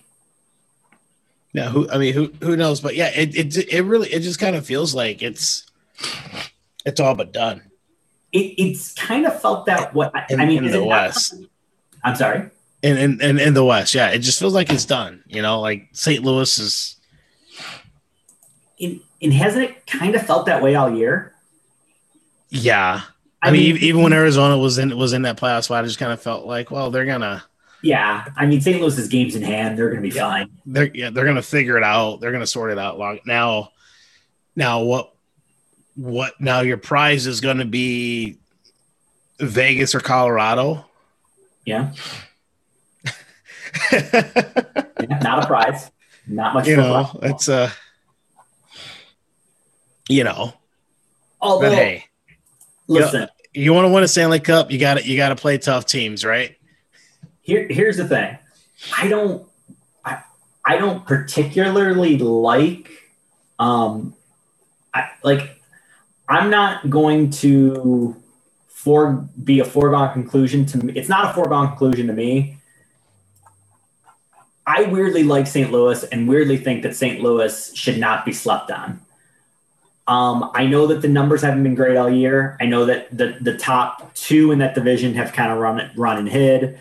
I don't know how close they still are to. Let me check to see. They aren't close to the Wild at all. I get that, but I don't know. Maybe I'm overvaluing a team that won a cup 2 years ago. they went through a lot of injuries, and I really like their roster. I don't think that you should really, and I'm not saying you personally, but thinking that St. Louis is done is probably not your best place to be. Like giving them no shot in those series. Probably. Well, I wouldn't say no shot. No, I'm not. No, that's just a hell of a. That's just a. And again, personal bias. I think Colorado's a little more. I think Colorado's a little more dangerous in Vegas because they have players that can score playoff goals, and Vegas still can't. So, which kind of goes to where I was going to go with that, is that if St. Louis has to open against Vegas, and St. Louis I think has a little bit more of a playoff grit factor, and I feel like are less likely to commit the turnovers that will spring Vegas to the success that they have. Yeah, I don't know if what would your, on a scale of, I don't know, 1 to 5, what would your shock value be if St. Louis beat Vegas in 7? 1. Yeah. I mean, I'm sure St. Louis is secretly thinking, all right, let's just keep these standings the way that they are. Because I don't, I think that they're going to give Vegas all they want.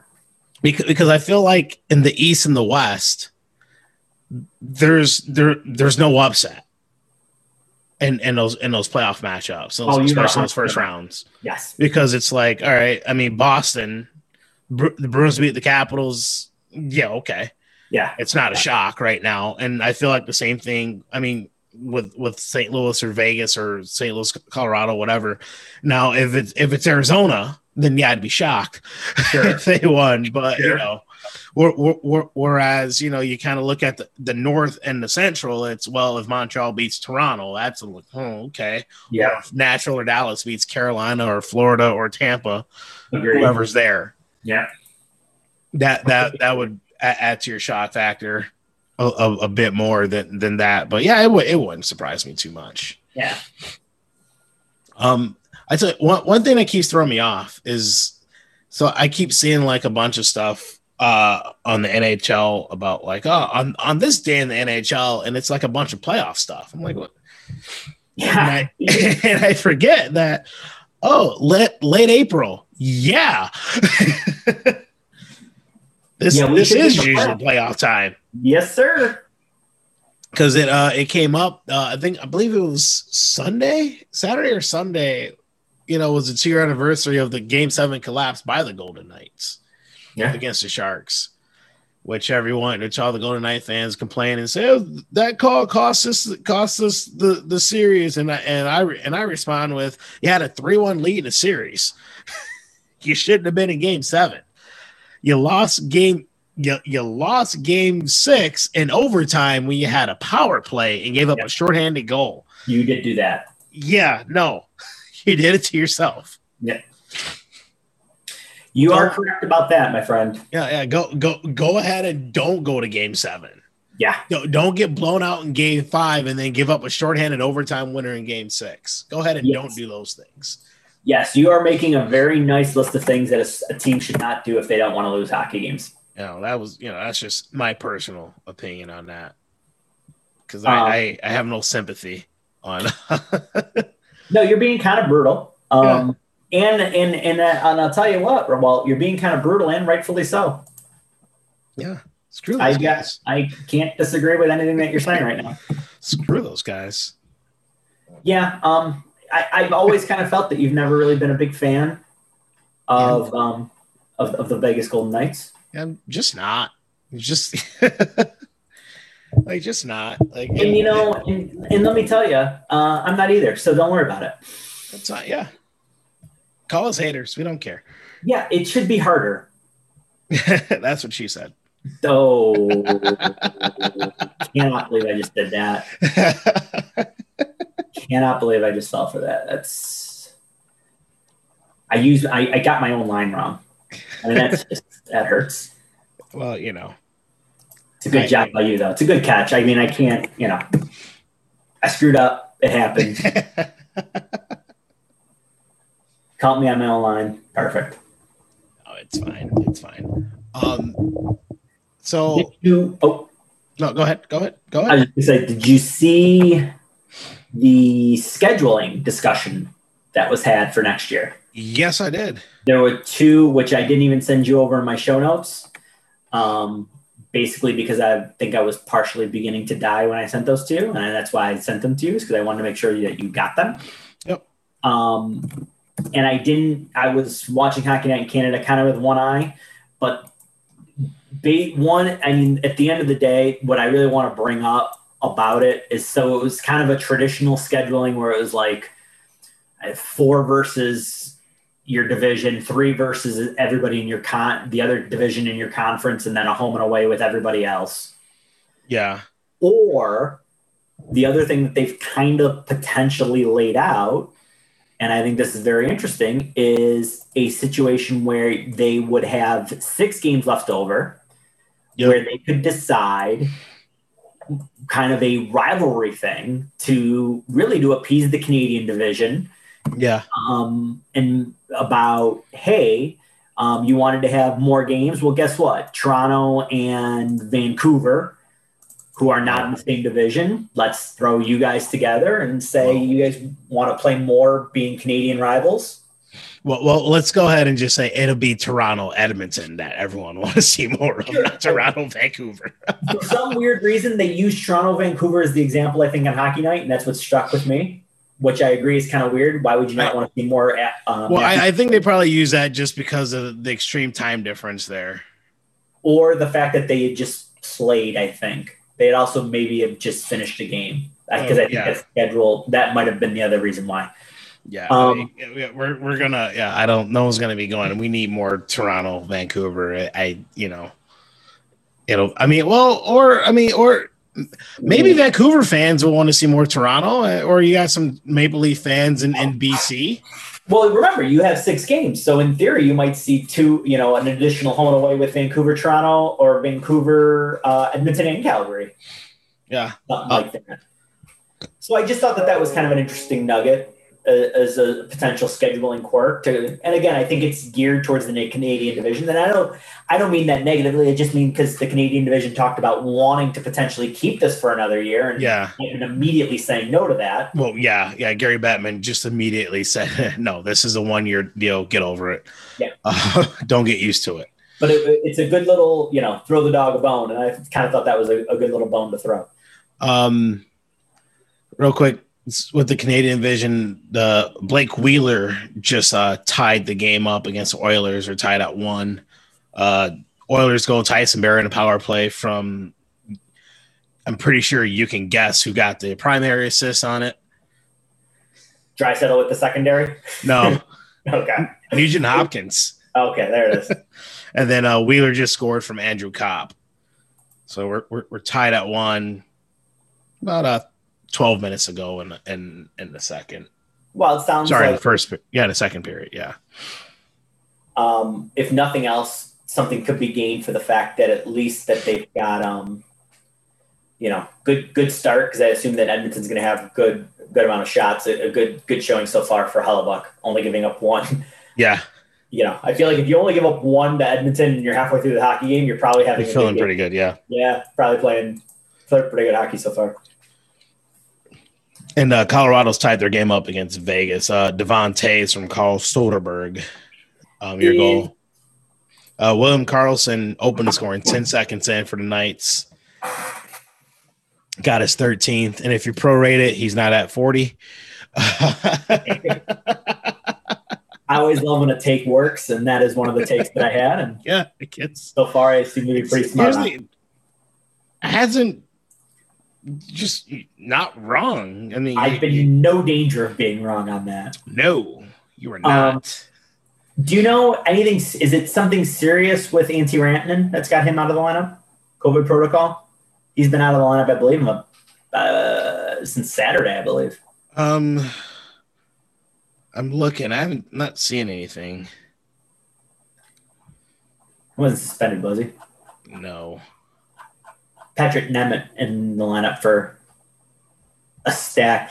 If this team gets Eric Johnson back, their 6 defensemen could be Taves, Makar, Eric Johnson, Nemeth, Graves, and Girard. That's not bad. That's borderline unfair. And also Bowen Byram, who he's out with an injury too. You know, they're a good young defenseman they have there. And Timmins and McDonald have played, so it's not like that if they had to go deep into the depth chart offensively or defensively, that they would be at a complete loss. That team, he's pretty good, man. Yeah. Up and down the roster, pound for pound, that I think has to be has to look as of right now like the best team in hockey. Yeah, and they went out and got themselves some goaltending insurance. Yeah. And the Oilers just scored on the power play. Well, then there goes that nice game. Nugent Hopkins, 2-point night for Nuge. I did mean Antti Rantanen. Thank you, because I spelled it wrong. I appreciate you picking this up. Antti Rantanen, or Mikko. Oh, that's because I was putting Antti. Is there an NHL player named Antti Rantanen? There's Antti Ranta. Yeah, that must have been it. Mikko Rantanen added to the NHL's COVID list. Okay, so that's with April 24th. Okay. He joins Jonas Donskoy and Philip Grubauer. Yeah. Just there for no reason. Okay. So, all right. So there you go. Nugent Hopkins from, literally, it's just a reverse of the first Oilers power play goal. Like the first power play goal was Barry from McDavid and Nugent Hopkins. This one's Nugent Hopkins from Barry and McDavid. Well, it's good to see that they're passing the puck around the top of the circle and deciding who gets to take the one-timer. That's very kind of them to play nice with each other, because that's basically what it sounds like.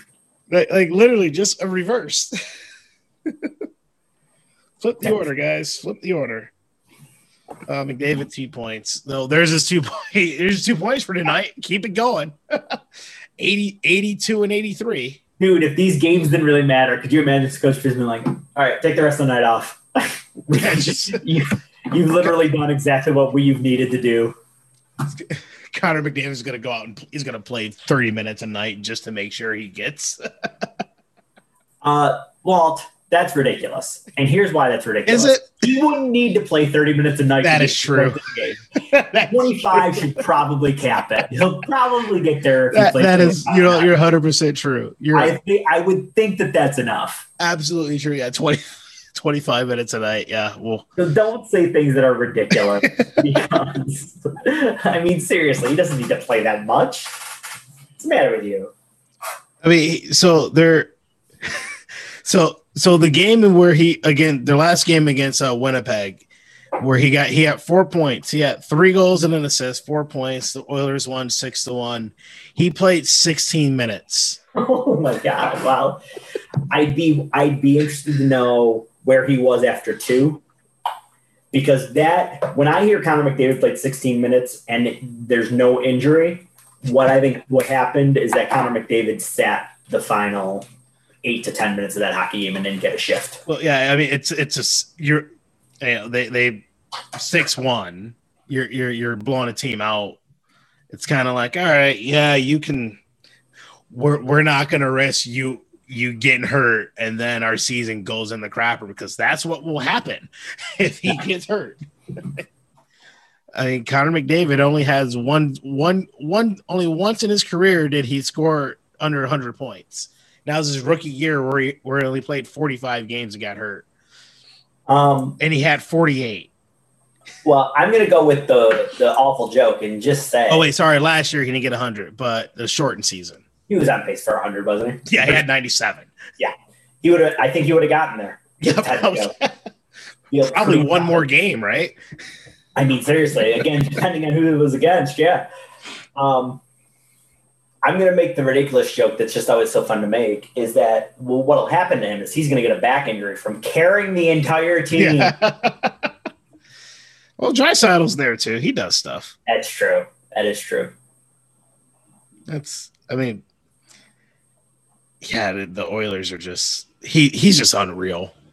That's a roster that's going to look really interesting in a few years. What they do around those two. Yeah. I'm very interested to see. No, those are your bell cows. And I mean, Darnell Nurse has been really good for them on the blue line this year. Tyson Berry's has been really good for him on the back end after having just a miserable year last year in Toronto. Yeah, the fit wasn't good there. He is 17 points up now on Draisaitl. Jeez. Draisaitl, who's 6 points better than Kane and McKinnon. Yeah, Draisaitl has 66 points. Like let's let's not, which again, it just makes McDavid's numbers that much more mind blowing when you realize that there's another guy on his team who just about every other team, Draisaitl is leading the team in scoring. No, literally, because he's second in the league. Yeah. So yeah. Not sort of. Literally, second would be the best scoring player on any team in the league. But on his own team, he's minus 17. Yeah. Jeez. That's what happens when you get stuck on the team with the best player in the world. I don't know what's the best way to say this, because I don't doubt how good Draisaitl is, but do you wonder what he would do if he was the man? I mean, I think he would. Yeah, it's almost like the Malkin. He's the Malkin he's McDavid's Malkin, right? Malkin to Crosby. Yeah, because in a way, there's been years that Malkin has had better numbers and been better than Crosby.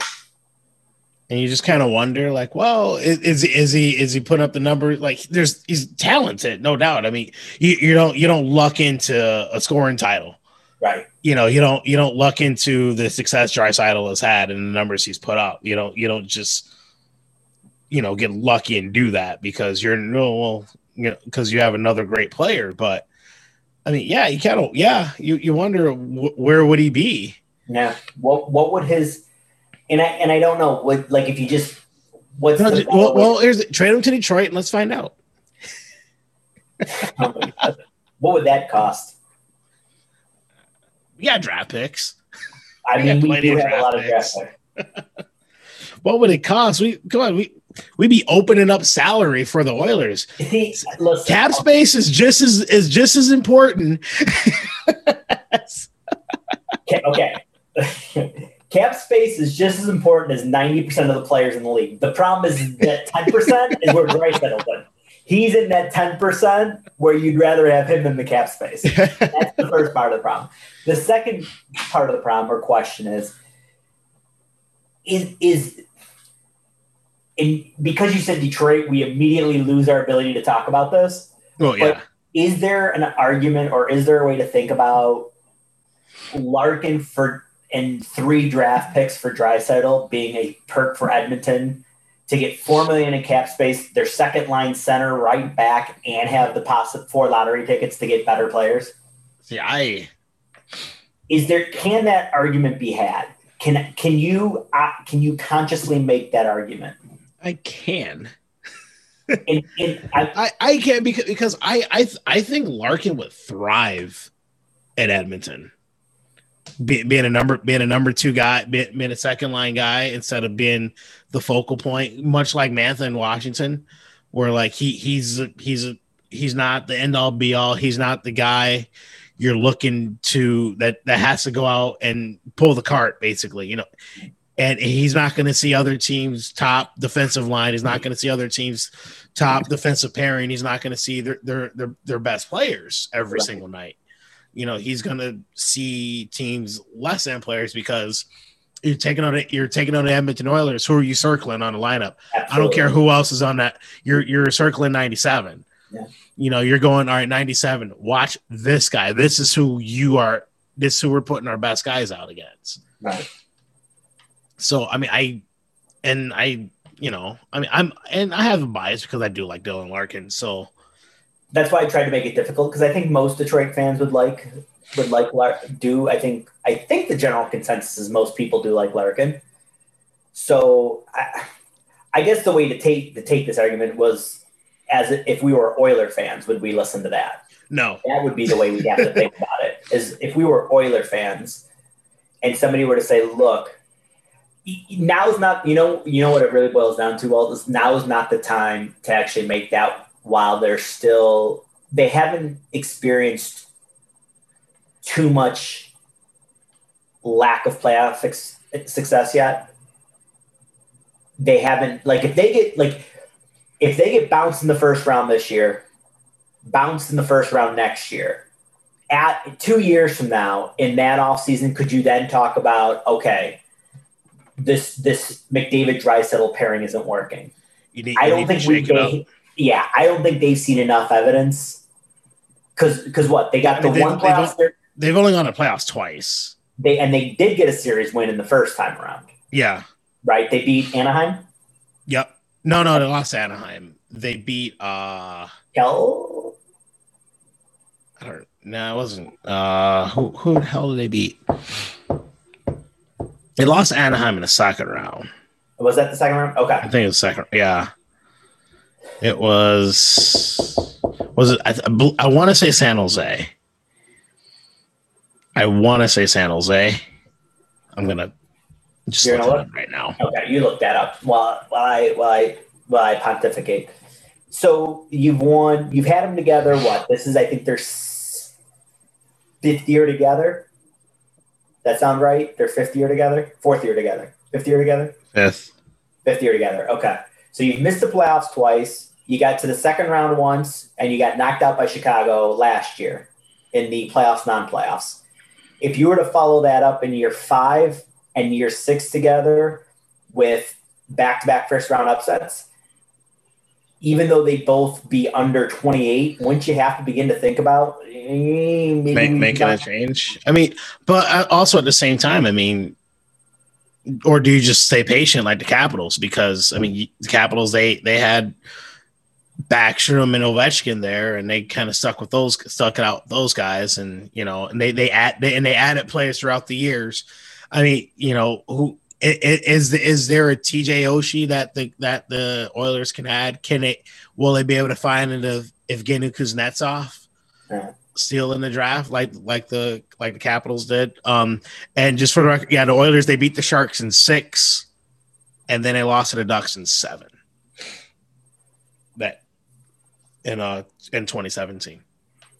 So that was 20, and then 18 and 19 they didn't make the playoffs, right? Right. And then 20 they did, but didn't whatever you want to call that against the Blackhawks. Yeah, the play-in round. Yep.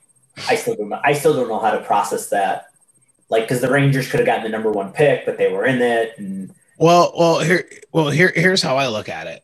I don't count it as a playoffs because the NHL doesn't. Because when the Panthers clinched their playoff spot, they said the Florida Panthers clinched their first playoff spot since 2016. And the Panthers were in the play-in round last year. So then Toronto didn't make the playoffs last year. Yeah. I mean, if you're going by how they're counting it, how the NHL is counting it, it wasn't the playoffs. And they did call it the play-in round. So okay. All right. For what it's worth. So then they've missed the playoffs the last 3 years then with this grouping. And so, if you follow it up with 2, you do raise a good point. It seems that the patient franchise is a dying breed. the franchises that are willing to wait that stuff out is really becoming a dying breed. Well, I mean, and that's because the fan bases are impatient now. Yeah. You look, I mean, again, at the beginning of the year, Lafreniere was struggling, and people are, is he a bust? Is he a bust? I mean, I sent the article to you, and they were talking about redoing the 2020 draft. It's like most of these kids haven't played an NHL game. That was the most ridiculous thing I've seen. I saw it because I was looking up something else for this year's draft, and I saw that, and I'm like, are you serious? Like, this is the dumbest thing ever. I mean, we haven't had 32 players play from the draft yet, so you literally couldn't even have a redraft. Yeah. You would be shuffling order for the guys that have played, and then you wouldn't be – then what? I mean, and you also have a lot of kids who were drafted last year who haven't played hockey in the last year. Yeah. Because of COVID and seasons getting shut down. I mean, honestly, yeah. Okay. I didn't want to say it, but I thought this was true. Three guys have played from the 2020 draft. Drysdale, Slitzel, and Lafreniere. What are you redoing? Yeah. And what did the article say? I think Lafreniere 1, Stützle 2, and Drysdale 4. Wasn't it Drysdale to Detroit at 4? Yeah. Still having, and then I don't remember who 3 was, but what are we doing? 3 would have been Byfield. I think they still have Byfield 3, and then Raymond 4 or 5. Who will make his NHL debut tonight? Yes. Actually, I think right now the game's starting. So yeah, that's 4. That's now 4 players from that draft who's playing. Oh, well, then now we should do the redraft. Yeah. Now we should do the redraft. Like, I mean, you don't know anything about a draft for 5 years, 4 or 5 years. You don't know. I mean, how much better do you feel about Michael Rasmussen now than you did a year ago? Oh, he's not going to be the. I don't think he's going to be a 40-goal guy, but I think he can be a solid 20-goal guy and can be a good two-way player for you. Oh. You know, here's the thing. If he can get you 15 to 20 goals a year and he can be a good solid player for you and can contribute success to you. And also Rasmussen, he seems like a guy to me that now we haven't seen this yet, but he just feels like a guy to me that is going to thrive and play really well in the playoffs. Yeah, I can see that. And I feel like if you can get a guy like that who can be that type of player for you, regular season, whatever, we'll fine, whatever, but you're going to come. We know we're going to go to the playoffs, and you're going to be a big part of our playoff success, and that's what matters. That's what counts the most, right? Yeah, no, I that's a great point. Although, I mean, in that same, so that I'm looking at the 2017 draft and the rookie of the year. I mean, I think it's kind of laughable that it's not, anybody would say it's not Kaprizov, but now they're saying that Jason Robertson, is battling into that. He's having a hell of a year with Dallas. Definitely is, but he was also from the 2017 draft. So how many people were calling for his head because he's now 3 drafts ago? Well, look out. He's now going to be he could win the Calder this year. So maybe we chill on that kind of discussion, huh? Yeah. And like people always like to bring up like other guys like, well, this player is drafted in this draft and how come he's bad? I was like, well, nobody's crazy. Not all prospects are the same, man. Yeah. Like here's you go out to your garden and plant 32 seeds, 32 flowers, right? Wow. They're going to grow at the same rate? Probably not. You know, look at this. Look at how deep Walt is. Deep thoughts with Walt. That is impressive. But seriously though, you're not wrong. No, you're absolutely not wrong. You plant them all the same. You water them the same amount. You take care of them the same amount. But some are going to grow into big, beautiful plants. Others are going to be nice, and some just aren't going to grow at all. Deep thoughts with Walt. You know, you're an impressive man, I tell you. It's a crapshoot. Yeah, 2017 NHL draft. I mean, Cale Makar still going 4th. Heiskanen still going 3rd. Those guys are probably going a little bit higher. You can make the argument they're probably going 1, 2 instead of 3 and 4. I'd say Fischer's probably 3. Pettersson's probably 4. I mean, if you look at straight points, Robert Thomas from St. Louis's side, I think what Marty Necas has done recently, he might be 6. Then Josh Norris has been phenomenal for Ottawa.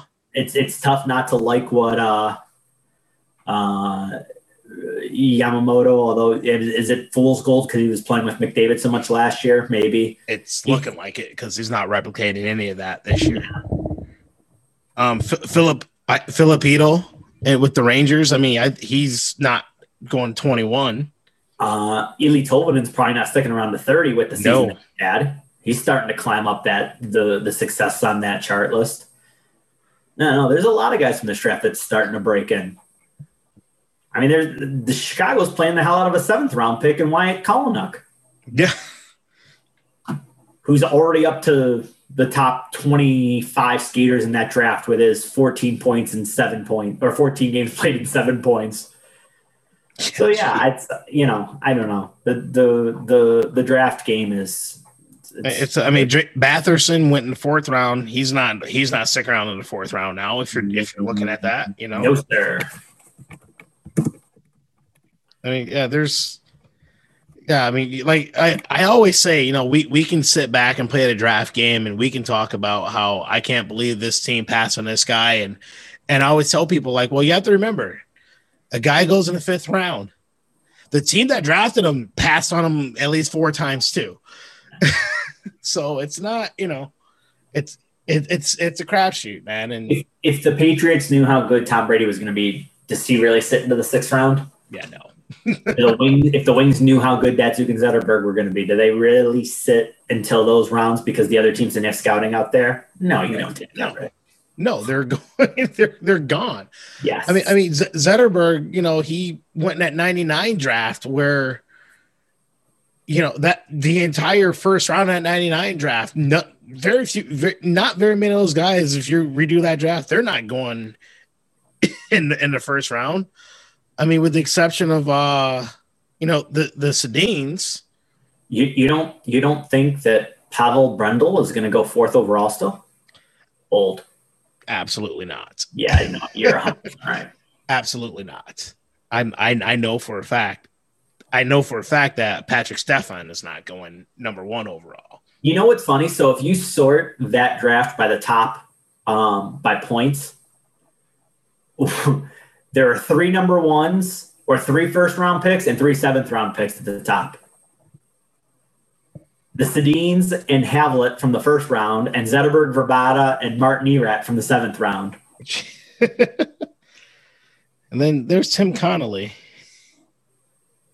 There are some names that people would recognize, but there's not anybody great at all. Yeah, no. Ryan Malone, Mike Comrie, Hagman, Chris Kelly was a really good 3rd, 4th line player. I think he won a Stanley Cup at the Bruins in 2011. Yeah, that sounds right. Barrett Jackman, who stole the Calder from Henrik Zetterberg that first year. Yeah. Oh, so yeah, and only the Sedins are the only players in that draft to have hit 1,000 points. Now, if it weren't for injuries, Zetterberg would have hit 1,000 points or lockouts. Yeah, like I mean, Zetterberg 960 career points. Like he would have hit 1,000. Yeah, especially when you consider that he lost the whole season in his prime. Yeah. Still 2 goalies from that draft still playing. Craig Anderson and Ryan Miller. I call what Craig Anderson's doing playing, but yeah. Two guys from that draft still on rosters. There it is. He's rostered. You like that? You like that? He's rostered. He's rostered. He's a rostered player. Yeah, well, you got to call it something. Yeah.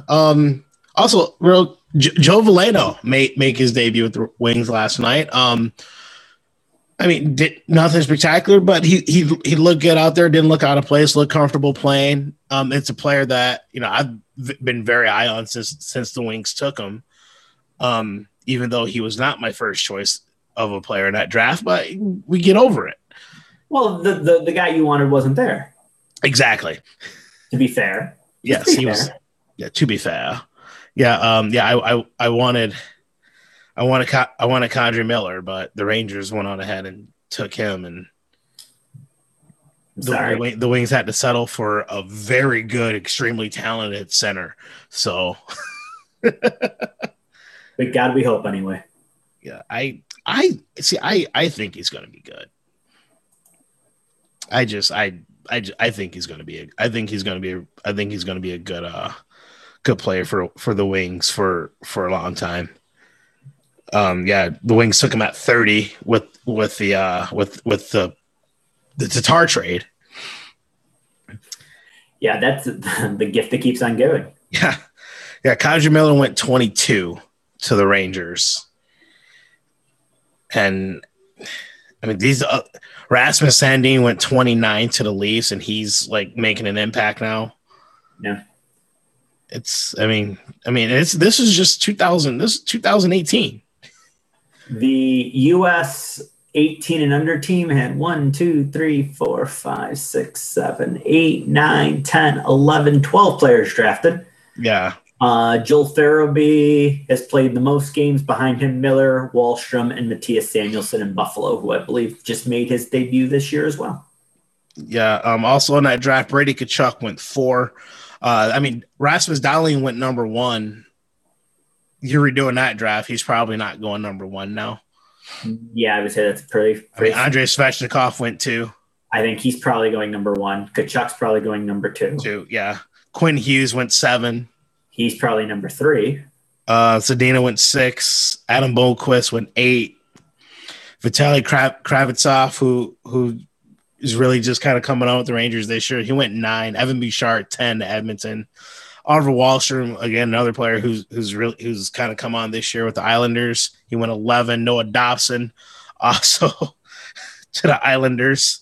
Farabee, yeah. Joel Farabee 14 in the Flyers. Yeah, I think Martin Kraut's is the player that's filling in for. He's getting the time for Colorado with Rantanen out. Yeah. Somebody else from that draft. Also, Kotkaniemi went 3 to Montreal, and he's been decent fine for him. Yeah, he's been fine. So, I mean, I don't know. It's tough to know what Dahlin really is or isn't or has been or will be just because of the team that he's on. Yeah. The Wings also took McIsaac in the second round, who that's a defenseman I'm very high on. He just unfortunately got hurt this year and had a big setback, but that's where I think he's going to be a good player for the Wings going forward. And then it's from that same 18 draft. It's Jonathan Berggren is the one that's under Zadina, or excuse me, under like Zetterberg, one of the Sedins, and Pettersson for most junior points scored or something like that, right? Yeah. Have you heard that stat? Like in the Swiss or in the Swedish junior leagues, like those are the top 3, and then Berggren's number 4.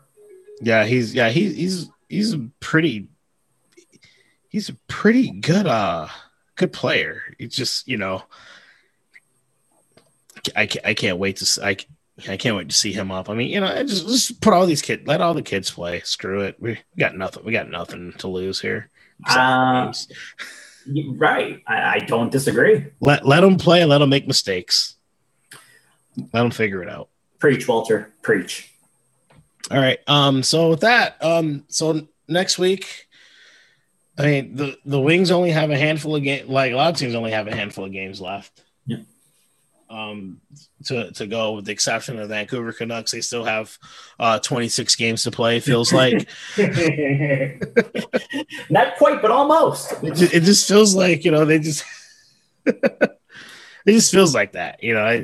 Well, I just wonder if they still have 8 to go and they clearly can't catch anybody. I don't know why you still have them play it, but. Well, they have games against Calgary, and if Calgary, as long as Calgary is mathematically in it, they have to play them, which I get. But I mean, they have 13 games. The Canucks have 13 games to go. Everyone else has like between 8 and 6. It'll be pretty impressive though if this whole thing gets done, which looks like it's going to, and I give the league a lot of credit. I mean, I know they took backlash from Vancouver, and Vancouver didn't necessarily feel like they were ready. But on the flip side, they did listen to them and build in 2 extra days because they were supposed to return on Friday, and they ended up giving them until Sunday. So, I don't know. You're never going to make anybody happen. I really feel like they've done the best that they can given the hand that they were dealt. Yeah.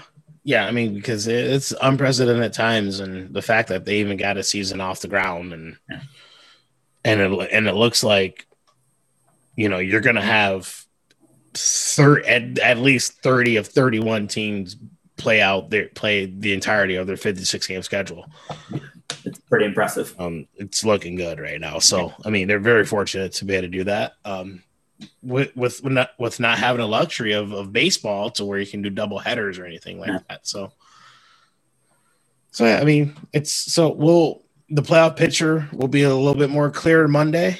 We're going to for sure have more teams are going to have their spots clinched. And then that'll be our last show before we're looking at playoff previews, guys. Cool. It's going to be fun. Yep.